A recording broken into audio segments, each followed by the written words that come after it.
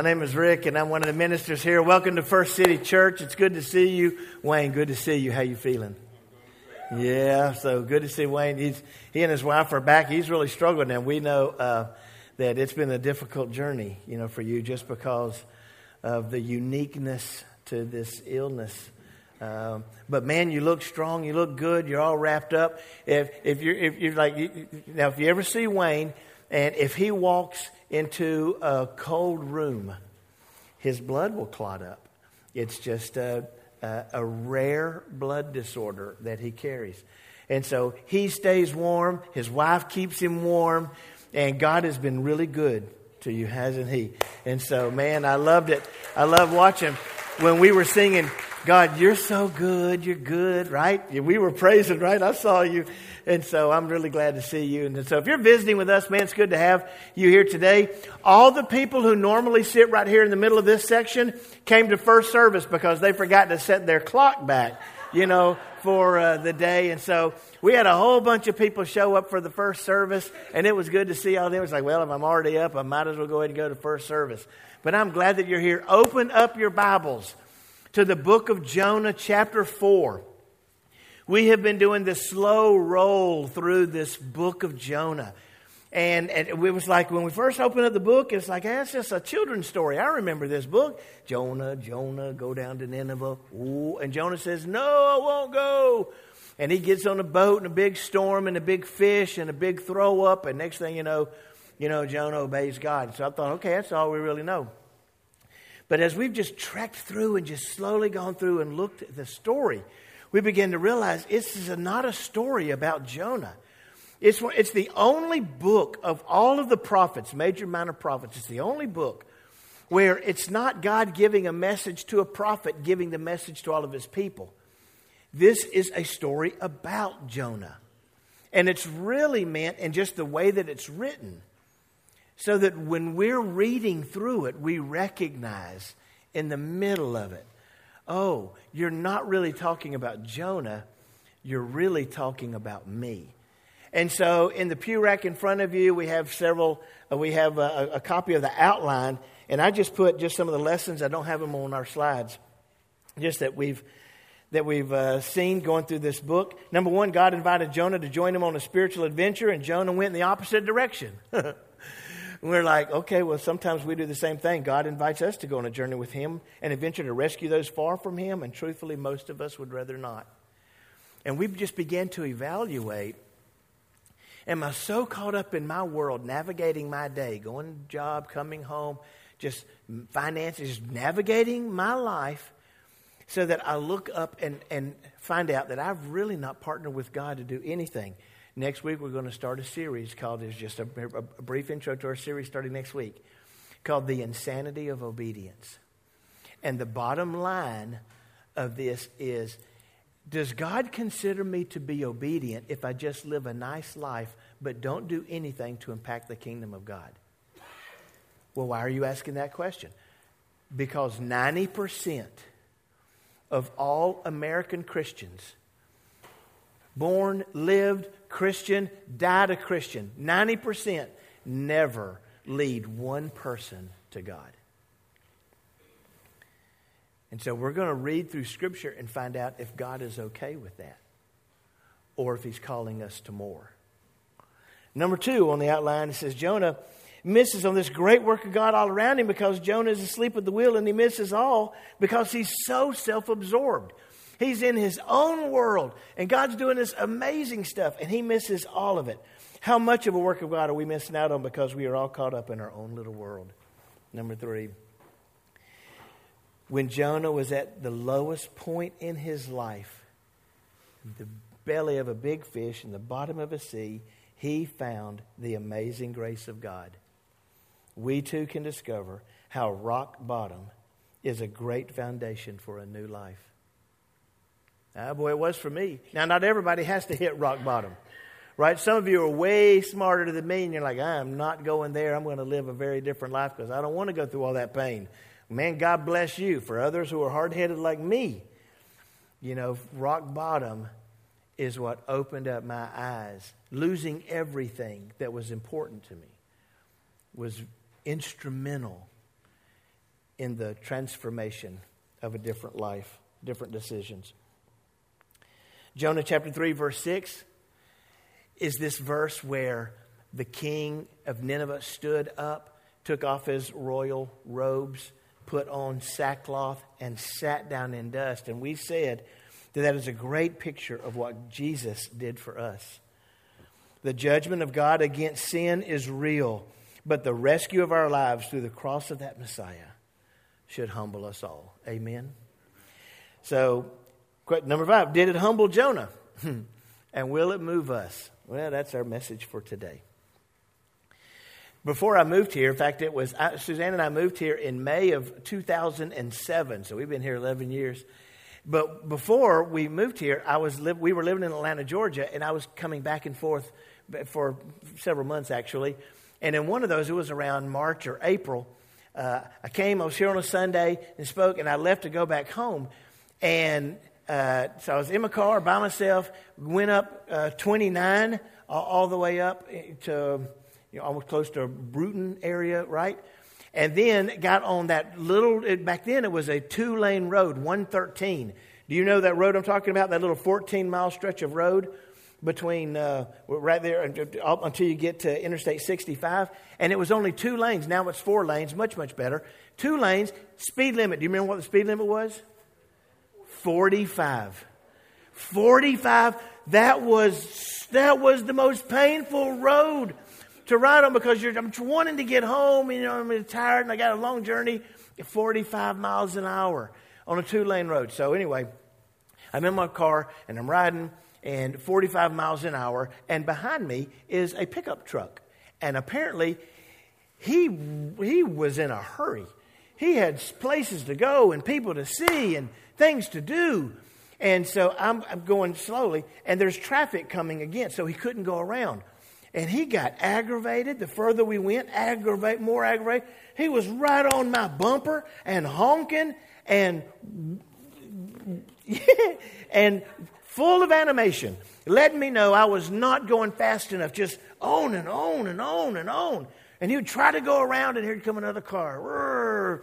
And I'm like, I ain't doing it. I am not going faster. Because if you remember, there had these police that always sat on that road, catching people just like him.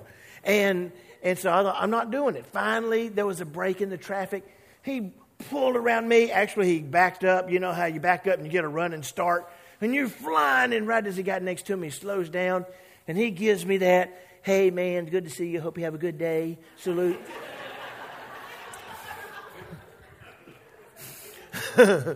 Went on, whoom, and was gone. I mean, he was gone. So I'm just, okay, whatever. And he's my insurance that I can speed up to 50 and not get a... So I did. And I'm riding. And do you remember there used to be before they went 4-lane, there used to be an old church building as you're headed toward 65, a little old white church building over on the left. And so I come around the corner and over the hill, and there were these blue lights. And I thought, surely God's not that good. But sure enough, he was. And as I'm passing at 45 miles an hour, there's that pickup truck. The guy's all, and I gave him my own, hey man, I hope you have a really good day. As I went on my way. Hey, I got a question for you. What is it about us that celebrates when people get what they deserve? I mean, what is it about us that when people really get it, we're like, yeah, they deserved it? What is it about us that wants to give it to people? What is it that is inside us? The devil made me do it. That's what chapter 4 is all about. We've been trekking with Jonah, and God says, hey, Jonah, The wickedness of Nineveh has come up before me, and they're awful, and the people are awful, and they're living in a horrible way, and it's time that I do something about it. I want you to go and preach against them. And Jonah's like, no, I hate them. So he jumps in a boat, and he heads in the opposite direction, going as far away from God as he thinks he can get. And God's not into that. God's like, no, Jonah, you're supposed to be my prophet. You're supposed to be helping me accomplish my will on earth. So a big storm and thrown over and a big fish and a rescue. And Jonah says, okay, God, I'll partner with you. So then Jonah goes to the city, chapter 3, and he starts preaching this 5-word sermon. You can go online, you can get all the lessons if you want to listen to the rest of them. And really, he's way too happy to do this sermon. He's like, 40 days, Nineveh's gone.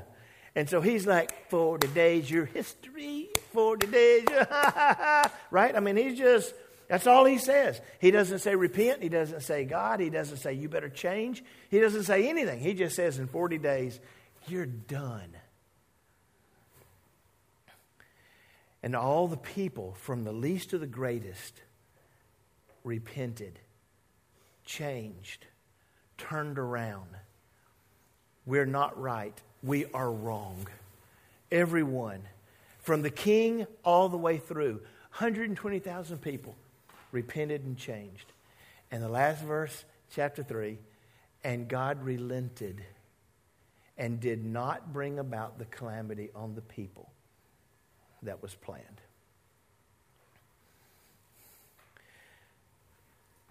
They're believers. One 5-word sermon and 120,000 converts. Woo! That's a big church.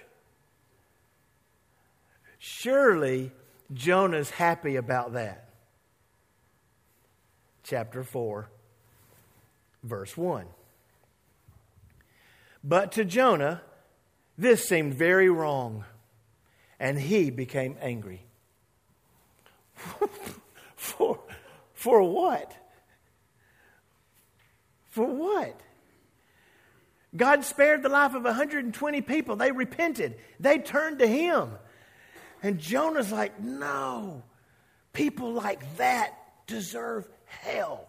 How dare you, God? What? Can you be that mad? And then Jonah begins to speak. And he offers up this, the Bible calls it a prayer. He offers up this prayer to God. Look at the next verse. And he prayed to the Lord. Let me go ahead and warn you, this isn't a prayer. This is a chewing out. Jonah just chewed out God. Isn't this what I said, Lord, when I was still at home? That is what I tried to forestall by fleeing to Tarshish. I knew that you are a gracious and compassionate God, slow to anger and abounding in love, a God who relents from sending calamity. Whew. Jonah. I mean, don't you want to say, man, you need to check your heart. What is up with all that anger? Have any of you ever prayed a prayer like that? Call it a prayer, but just chew God out? No. And have you ever, I highlighted in yellowish green. That's not necessarily in your Bible. But have you heard this before? A gracious and compassionate God, slow to anger and abounding in love, and a God who relents from sending calamity. Have you ever heard that before? In Scripture, have you ever read that before? In the Old Testament, that description of God is no less than 12 times quoted. At least a dozen times in the Old Testament.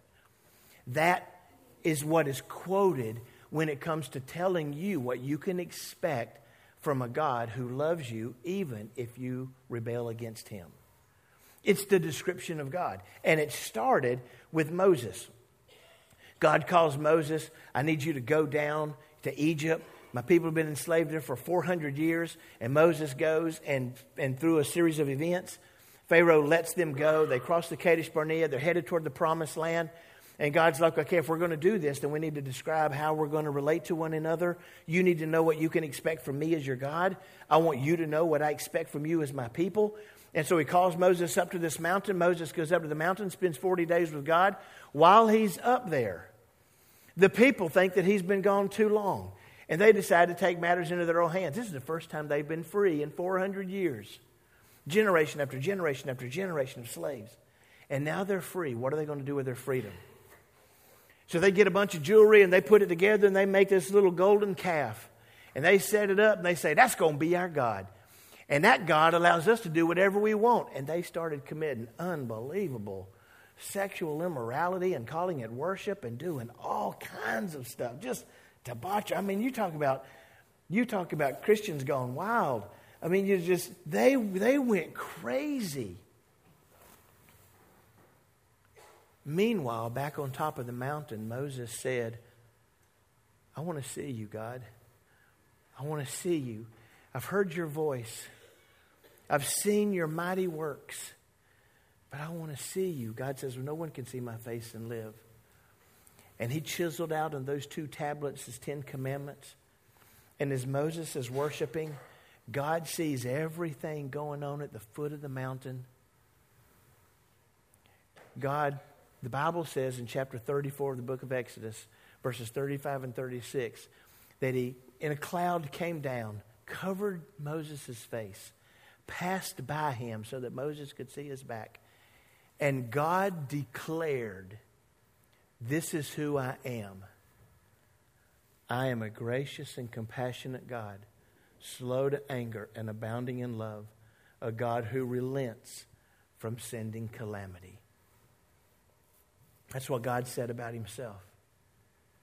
And now Jonah is throwing God's words back in his face. That's what he's doing. Oh, I know. That's who you are. And I don't like anything about it. When you're gracious to me, it's okay because I'm good. But how dare you be so gracious to people like that? Well, Jonah. And so in verse 3, Jonah concludes, oh, Lord, just take away my life. I don't want to live. It's better for me if I just die, if I don't even live. You feel that strongly about it, do you? That's who you are? The kind of person who would rather not forgive people? Harbor anger, rage, jealousy? You would rather not forgive? That's who you are? And so I just asked the question, and it's on your outline if you want to fill in the blanks. Why are we so unwilling to forgive? What is it about us that just believes that people who get on our rear end deserve what they get? That people who act, and it's almost like we celebrate it. And then if God does something different and they're blessed, we say they don't deserve it. So I just want to speak about this just for a second. On October the 2nd, 2006, Charles Roberts walked into an Amish schoolhouse armed with 3 guns. This was up in Lancaster, Pennsylvania. And if you remember the story, he walked into that schoolhouse, took everybody hostage. Somebody found out. They called. The police were all there, everybody, but nobody went inside. He let everybody out of the room, the teachers, some other adults, some small children, all the guys, and he kept, I think it was 11 girls between ages 6 through 13. Tied all their legs together. And then in the end, he shot them all. Ended up killing 5 of them and then himself. He wrote in a letter why he was doing what he was doing. That he was so mad at God because his newborn daughter had passed away.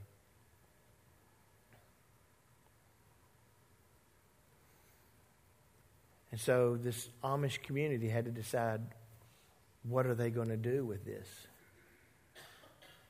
I mean, here's this guy who can't and won't forgive God, who harbors it for years and then decides to release all of his anger in that way. Just unbelievable. But in an unexpected and unbelievable act of forgiveness, the Amish community came together, including the families of the victims, and attended his funeral just to support his widow and tell him he was forgiven. And they even offered and some financially supported her through the ordeal. And if you remember, sitting in coffee shops and in offices and all around in our nation, people were debating whether or not they could forgive like that, what they would do. And far too often, people said, I'll tell you what I'd have done, right? In the 1980s, there was this guy, Gary Ridgway, who came to be known as the Green River Killer. He, all through the 80s and 90s, a lot of ladies, a lot of girls came up missing. They found them in the river, which is why they got the name. And it wasn't until DNA testing in 2003 was able to confirm that he was the killer of, at that time, at least 48. If you read the bottom of the article, the very last sentence, he claimed to have taken the lives of at least 80 women. In 2003, they brought him to his sentencing. He's in the courtroom, and they're allowing now the families of the victims to confront the killer.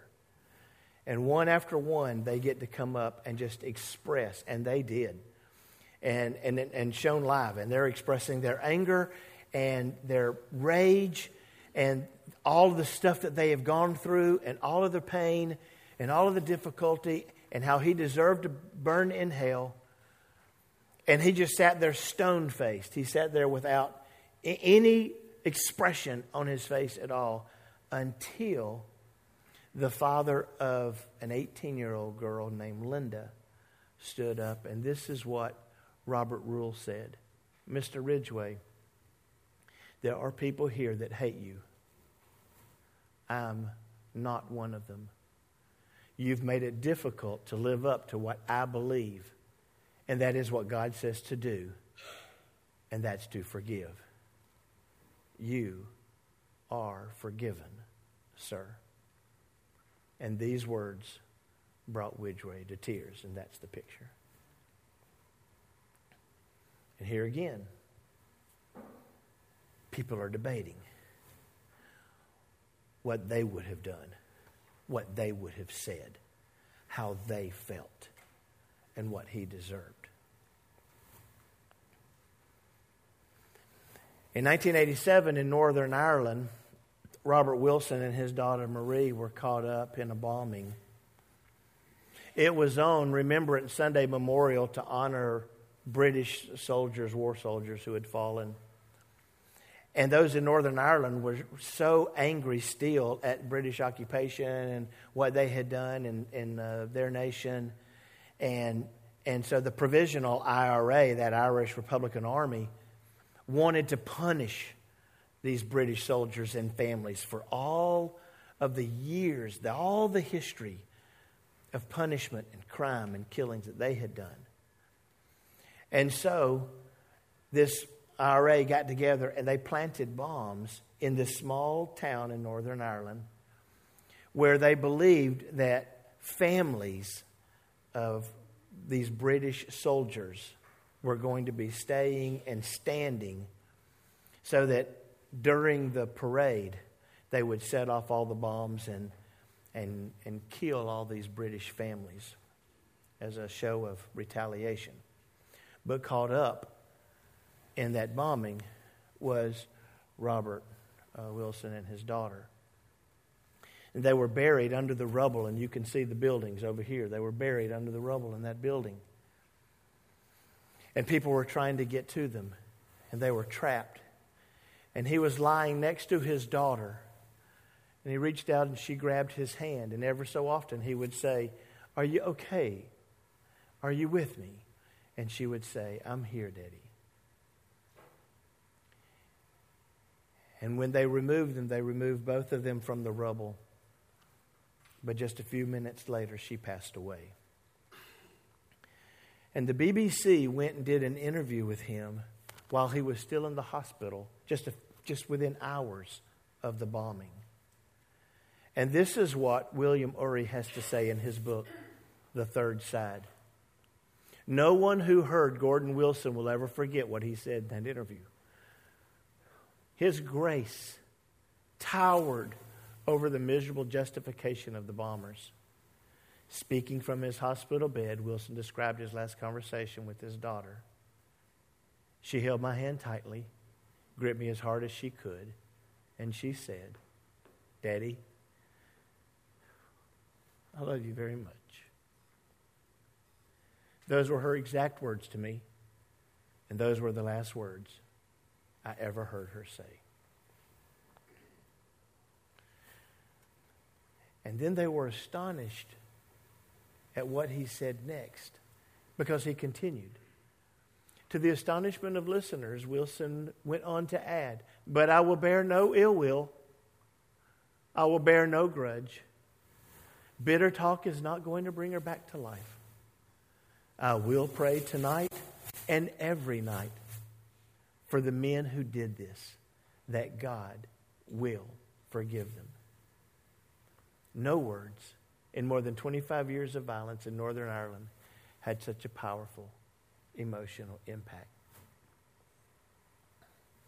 You can still go online today and type in his name, and it is recorded, and you can hear him say these words. But the story didn't end there. Another book was written to describe what happened next, this time by Mary McAleese in her book, Love and Chaos. Gordon's words shamed us all and caught us off guard. They sounded so different from what we expected and what we had all become used to. They brought a stillness with them. They carried a sense of the transcendent into a place that had become so ugly we could hardly bear to watch. But Gordon has his detractors, and unbelievably, he even received bags of hate mail. "How dare you forgive?" people demanded. "What kind of father are you who can forgive your daughter's killers?" And she goes on. It was as if Gordon had spoken these words of forgiveness for the first time in human history. As if Christ had never uttered the words, "Father, forgive them, for they don't know what they're doing." One outspoken critic, who was a Christian, said to me about Gordon Wilson, "Surely the poor man must have been in shock." As if offering love and forgiveness is a sign of mental weakness instead of spiritual strength. What is it about us that has a hard time forgiving, that wants Nineveh to receive what they deserve, and does not want to partner with God for a different outcome? At this point in the story, God gives 3 attempts to change Jonah's heart, to bring him around to his grace. And so attempt number 1 was just to simply talk it out. God just wanted to engage in a conversation with Jonah and just have him just have this conversation so that they could get on the same page. So in verse 4, the Bible says, "But the Lord replied, 'Is it right for you to be angry?'" Jonah, I understand that you're feeling these emotions, but is it right for you to feel that way? And so God initiates this conversation. How does Jonah reply?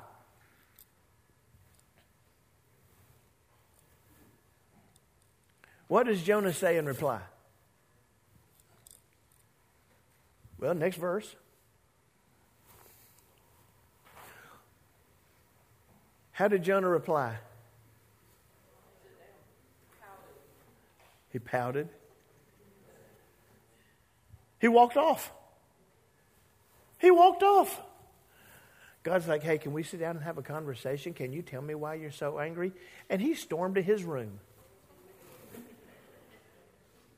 Jonah go outside, sat in a place east of the city. There he made himself a shelter, sat in its shade, and waited to see what would happen to the city. Now, what was he expecting to happen to the city? He's like, I need some popcorn to go with his rock show. God's going to send this place up in flames. It's going to be awesome. God's like, I want to talk to you, Jonah. Hey, come here. Let's sit down and talk. Tell me why you're angry. Tell me what's going on.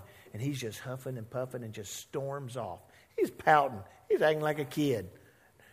I am so grateful that none of us ever act that way. I'm telling you, I'm so grateful that when we're mad and upset and somebody comes over and they say, hey, can we just sit down and talk about this? That you never act that way. And so what was it that Jonah wanted to happen? Well, let's just remember, in chapter 3, his sermon was this. So in chapter 3, verse 4, 40 more days and Nineveh will be, and here's you a good Hebrew word, hapak. Hapak. It's kind of fun to say. Say it with me. Hapak. Say it again. Hapak. In 40 days. I know, right? Nineveh's going to be hapak. Right? Now, in the Bible, here's just a quick Hebrew study. There are 3 different ways to interpret hapak. I've given you an example of all 3. The first one is this turned over. And when you're reading in your Bible, you can open up, I don't know what translation you have, but more than likely your translation says turned over or overthrown or something like that. And so the first one is turned over, and it's Hosea 7:8. Israel's like a baked bread that has not been hapak, not been turned over. And I love, in fact, you can go on Right Now Media and you can watch some history and how they baked bread and all that kind of stuff. And so it was in the ground, in sand and fire, and they put leaves over it, and they would bake the bread, but halfway through it, they'd have to turn it over. Right? Otherwise, it would be burnt on one side and doughy on the other. And so then they'd knock all the sand off. It's amazing. I encourage you to go and just watch. I mean, it's so cool how they baked their bread and what they did with it. And that's what he's saying. It's like baked bread. It hasn't been turned over. You're only halfway done. We're only halfway there. Come on, Israel, we can do this. But it's just turned over. Number 2, hapak was this translation of overthrown, actually destroyed. This negative side of hapak. Lamentation 4, the sin of my people's sin is greater than that of Sodom, which was hapak, destroyed in a moment without a hand to help. But a third translation of the word is this positive side, changed or transformed. Where Psalm 30 verse 11, God, you have hapak, you have changed, you have transformed my grief and mourning into dancing. You removed my sackcloth and clothed with joy. You've just clothed me with joy. 3 different ways to express the same Hebrew word. Now, just answer for me. Which one do you believe Jonah was thinking? Hapak. Which translation? Number 2. Ooh, it's going to be awesome. God's going to destroy that city. Which one did God have in his mind? Oh, boy.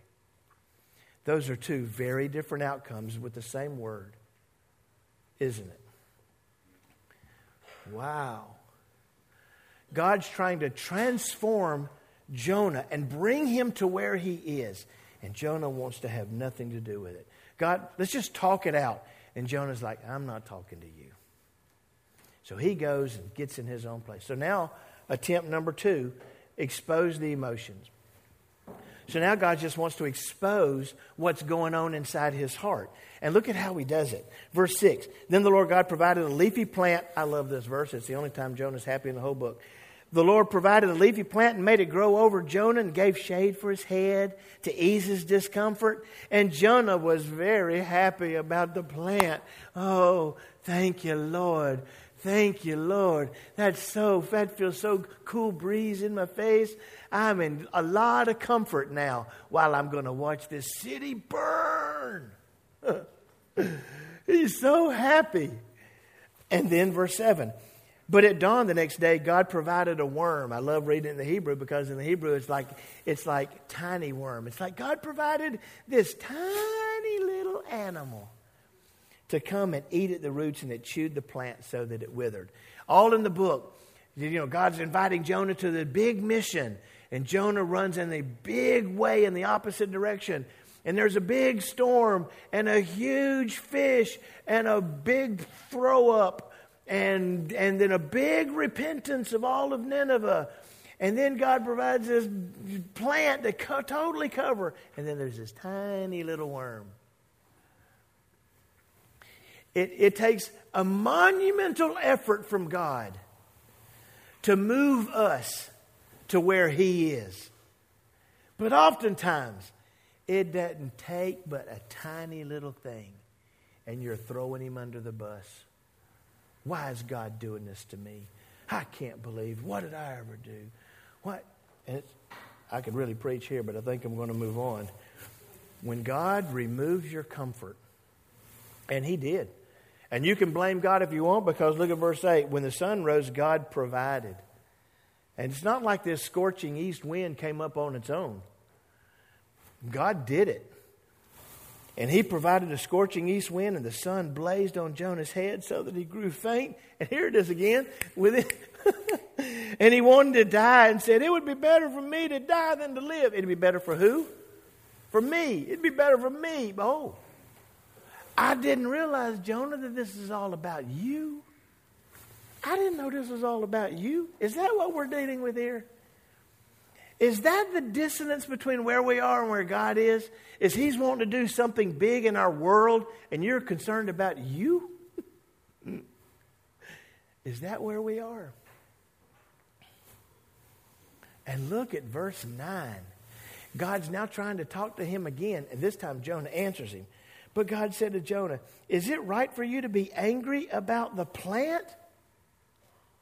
It is, he said. And I'm so angry I wish I were dead. Wow.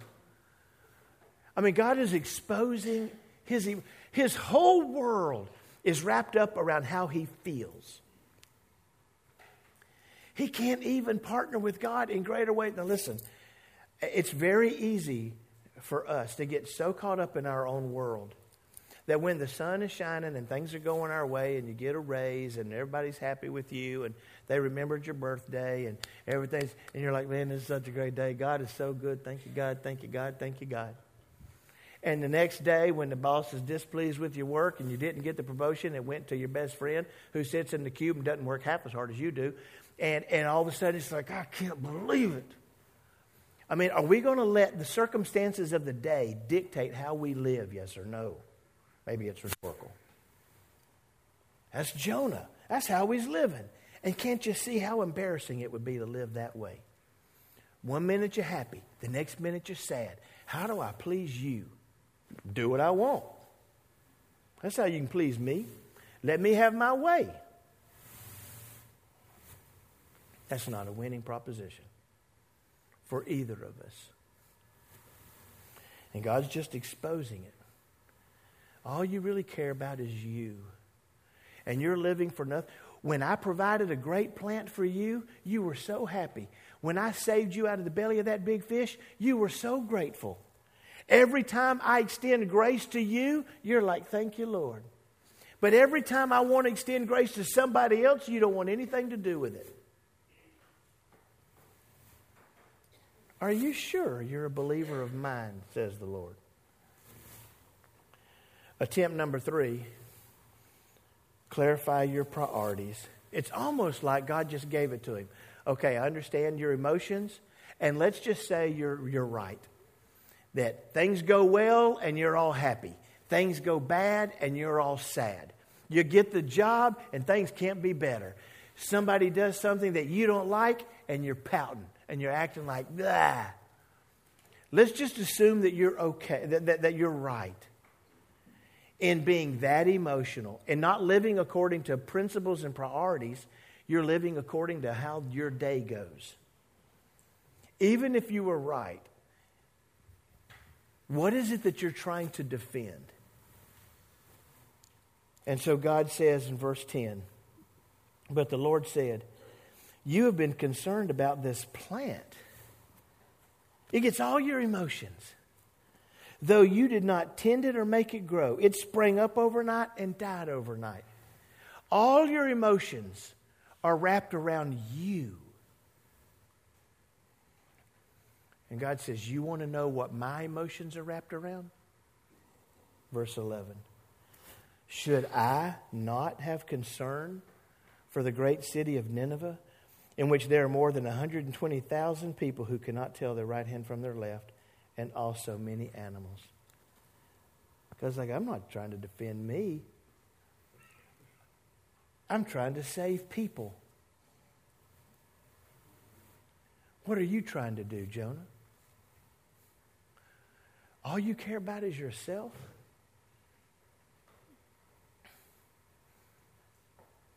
Because while you're just trying to make everybody make you happy, I'm trying to save the world. Did God not say, I am not willing that anyone should perish, but that everyone should come to repentance? Yes or no? What are we doing? Spending all of our time trying to make our lives comfortable while people around us are going to hell. Are we okay with that? Oh God, it's okay for you to love your enemy. Surely you're not calling me to do the same. And so he says in Luke chapter 6, and don't let the first 6 or 7 words go past you. But to you who are willing to listen. Meaning, there's going to be a bunch of you right now who's just like, good night, hurry up and get this over, I'm ready to go to lunch. I got my life to get to. But there may be a few in here who are saying, he's right. My world is too caught up in myself and not enough in the things of God. So to you who are willing to listen, God says, you want to be pleasing to me, love your enemies, do good to those who hate you, bless those who curse you, and pray for those who hurt you.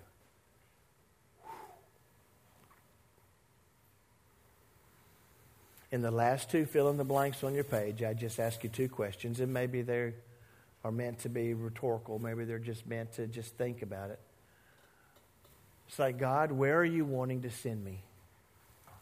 Where's God wanting to send you? Is it across the street to that neighbor? Is it someone in your family that you haven't been getting along with? Is it to your children? Is it to your spouse? Is it to your best friend? Is it in your community? Is it at your place of business? God, where are you wanting to send me? I want my mission, my life to be caught up in your life. And then question number 2, what have I, and maybe the better question is who, have I avoided that God wants to rescue? There are certain people, they've been so mean. I really don't want them to go to heaven. I don't want to have to forgive them. It feels too good to hate them. And it keeps me from having to do anything about it. Romans chapter 5, while we were still enemies, Christ died for us. Hey, what did Jonah do? What did Jonah end up doing? We don't know. Because this is where the writer chose to just end the story. And then it hits me again. Oh, yeah. It's not about Jonah. The real question is, what am I going to do? What are you going to do? See, right now, your story is being written in heaven. You have Jonah's. But your story has been written. And one day, there will be a judgment. And we will all come and stand before the judgment seat of God. And everything will be revealed. Your story is going to be written. And it's going to be read. And God's going to show where He invited you to do something with Him that He wanted done. And the question is, how will you, not how did Jonah's story end, but how will your story end? If you want to take a step into the work of God, I invite you at 12:30, just in a few minutes, downstairs. I'll be there, and we're going to go through Growth Track. Step one is just, where's God? What's He calling us to? And it's an invitation. Do I want to be a part of that or not? So if you don't have a church home, if you've never really participated with God in something that He wants to do, I'm inviting you to take a step today. We'll feed you lunch. And if you have children, we'll provide the babysitting. We don't want any distractions. Today, God invites you to join Him. You can do that right now, because I want to offer up a prayer. And if you really want to take a step, we'll feed you lunch. And I'll be with you. I'll take the step with you. We'll do it together. I'm going to pray. While we pray, if you're serving communion, if you'll go to the back, because we're going to be serving. And during this communion, we're just going to, it's really, really simple. When Jesus died, He left us this little memorial, this very simple little act of obedience, where we eat this bread and drink this cup. And really we're declaring what He did for us, and that we're willing to join Him in His mission to seek and save the lost. Let's pray. Oh Lord, thank You for putting this story in the Bible. Thank You for calling us to more. Thank You for reminding us that Your work is kingdom work. You want everyone saved, even the people that we do not feel deserve it. And You're calling us to get out of our comfort zone, to get away from the leafy plant and our comfort that puts shade over our head and food in our belly. And You're calling us to join You into something greater. I pray, Lord God, that we say yes. Thank You for the invitation. Thank You for Your amazing grace.